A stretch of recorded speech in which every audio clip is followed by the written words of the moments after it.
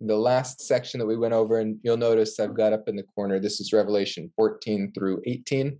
We've only gotten through 16 so far, so this is only going to take us partway through where we are right now in the book of Revelation.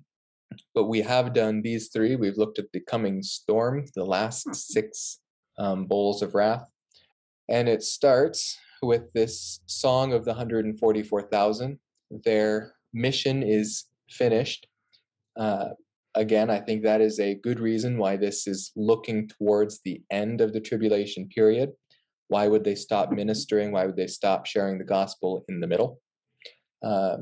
We have these announcements in mid-heaven by these angels. I think they're announcing the very last hours of world history. The first angel comes preaching the eternal gospel. Notice a preeminence is still placed on sharing the saving message. God is still interested in offering that salvation all the way up to the very last moment. Just like in the days of Noah, people could be saved on the ark up to the very last moment before God shut the door of the ark. The first angel then flies through the midheaven, which is essentially our atmosphere where planes fly, and he will preach the gospel to all the earth. There will be no one who has not heard it. The second angel that God will send will preach doom for Babylon the Great. This will be the world governmental system at that time, the religious and political.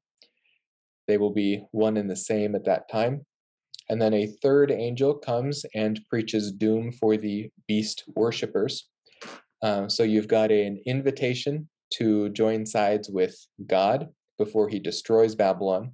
Then you've got the warning of the consequences of siding with Babylon and becoming one of those doomed as a beast worshipper. Then you have a blessing to the faithful dead that offers rest from the labors.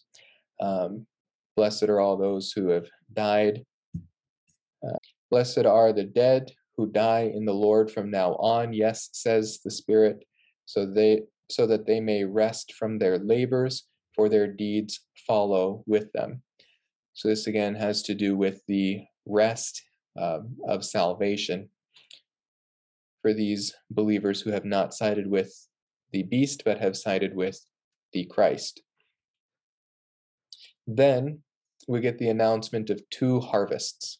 One is a grain harvest, where the Son of Man reaps and collects. We could think of, I guess, the kingdom parables might be a good place where we could go for some of this imagery in Matthew 13, where the Lord gathers into his barns those who are his. But then we have a second harvest, and this is a harvest you don't want to be part of, and that is the earth being reaped of those enemies of God. The actual mechanics of how this work is what's dealt with in the coming chapters.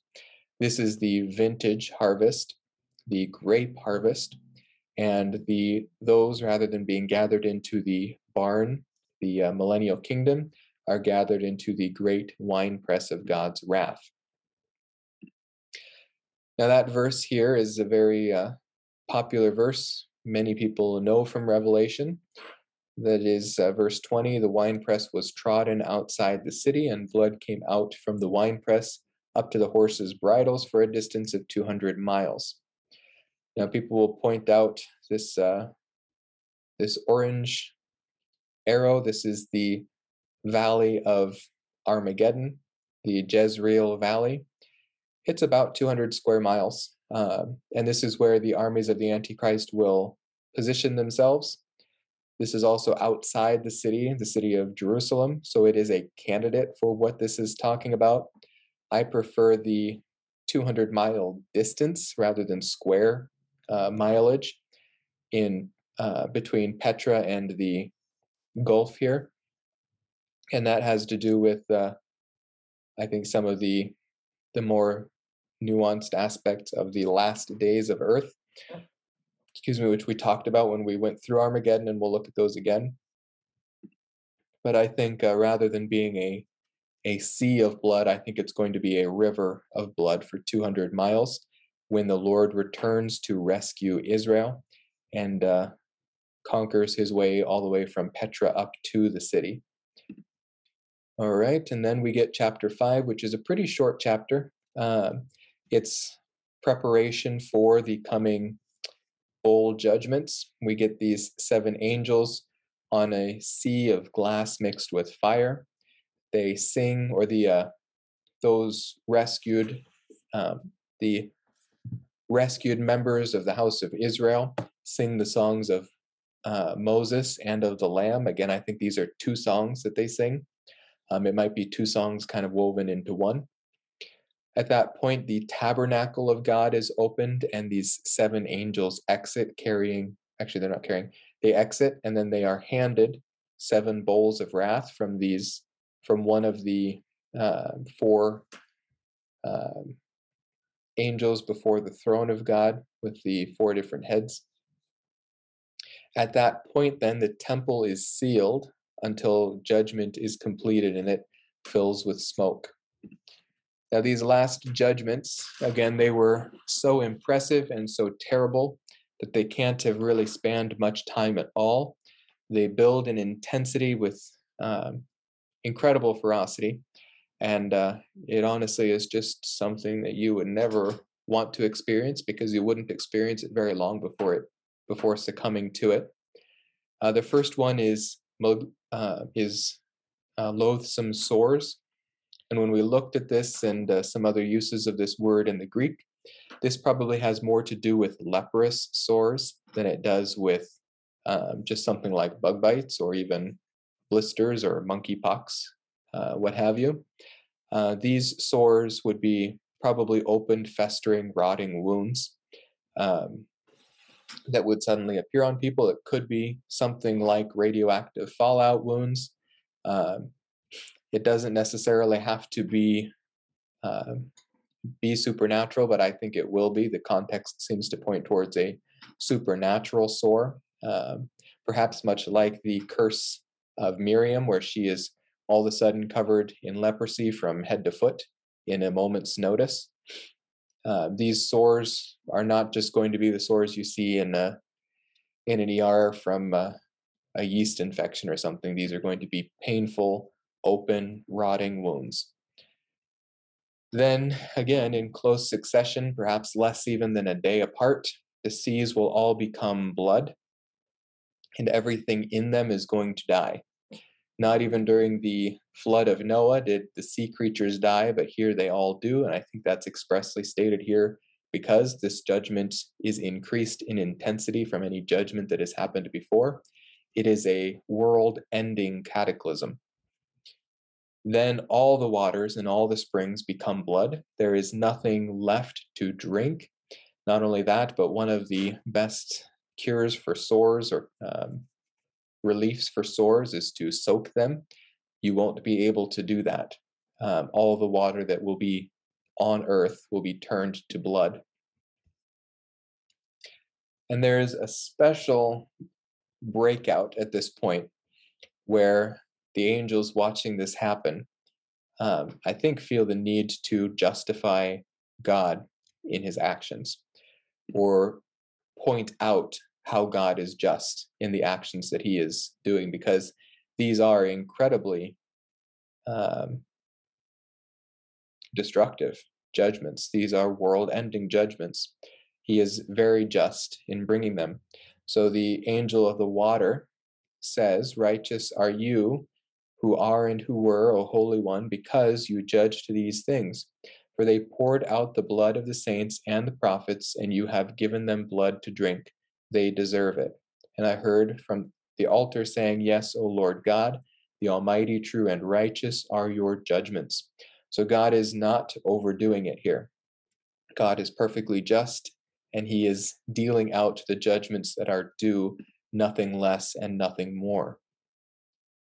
Then the sun's heat is increased, and those festering sores that can't be soothed by water anymore are now exacerbated even more by heat. And the result in the hearts of wicked man, rather than turning to God in the last possible moments, is to blaspheme him openly and publicly. Then darkness will set over the beast's throne. This, actually all of this, but this as well kind of points towards an uncreation of the world where God said, "Let there be light" in the beginning. Here in the end, he is saying, "No more light," so that even that light, which was first his presence in the first 3 days, and then he put as a luminary in the heavens, even that is going to be suppressed. It does not say that the scorching heat of the sun will be suppressed at all, only that it will not give off light. So this will be a darkness, and it says it's a painful darkness. Their sores and the darkness will continue to afflict them in these last days.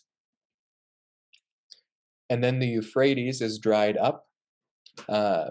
This doesn't seem at first glance like a judgment as bad as the others, but what it leads to is the very last war against God, the Battle of Armageddon, which is the Antichrist, basically like an ant waving his fists at God, but he goes after the people of God in Israel. We'll do a little bit more detail on that, but after Armageddon comes complete destruction. Now, we did a breakout session, so it's doubled, on Armageddon because not much detail is given here. And that's probably because most of the detail given is in the Old Testament. It doesn't need to be repeated in Revelation. It's not a very long book, just 22 chapters. We've got the 60 plus chapters of Isaiah, the 50 plus chapters of Jeremiah, and 48 in Ezekiel. We can go to those books and the 12 minor prophets, and we gather a lot of information about this final battle, the final days of Israel in this world. And we get 8 different stages that we can identify. First, the armies of the false Christ will assemble in the Jezreel Valley. That's the Valley of Armageddon. This is a staging point, and it has been in history past as well, a place where they go to prepare for battle to go against Jerusalem. This is kind of crosses the border between Samaria and Galilee, if you're thinking in gospel terms. This would be the southern Galilee region, maybe from like Nain down to Mount Gerizim or something. I think that's kind of that valley range. It's about 200 square miles. That's where they will stage the armies, and it was necessary for the Euphrates to dry up so that the armies of the Antichrist, which is a global army, can make its way into the Middle East for this battle. I think they'll come from all directions, but that's the one waterway that is blocking their way. And Babylon will be on the Euphrates River, even though it'll probably be on this side of the banks. But while the Antichrist is staging his battle from Armageddon to go against Jerusalem, while he is away from his throne is destroyed by a group of Gentiles that come down from the northern Mesopotamian region. They will come in and sack the throne of darkness there.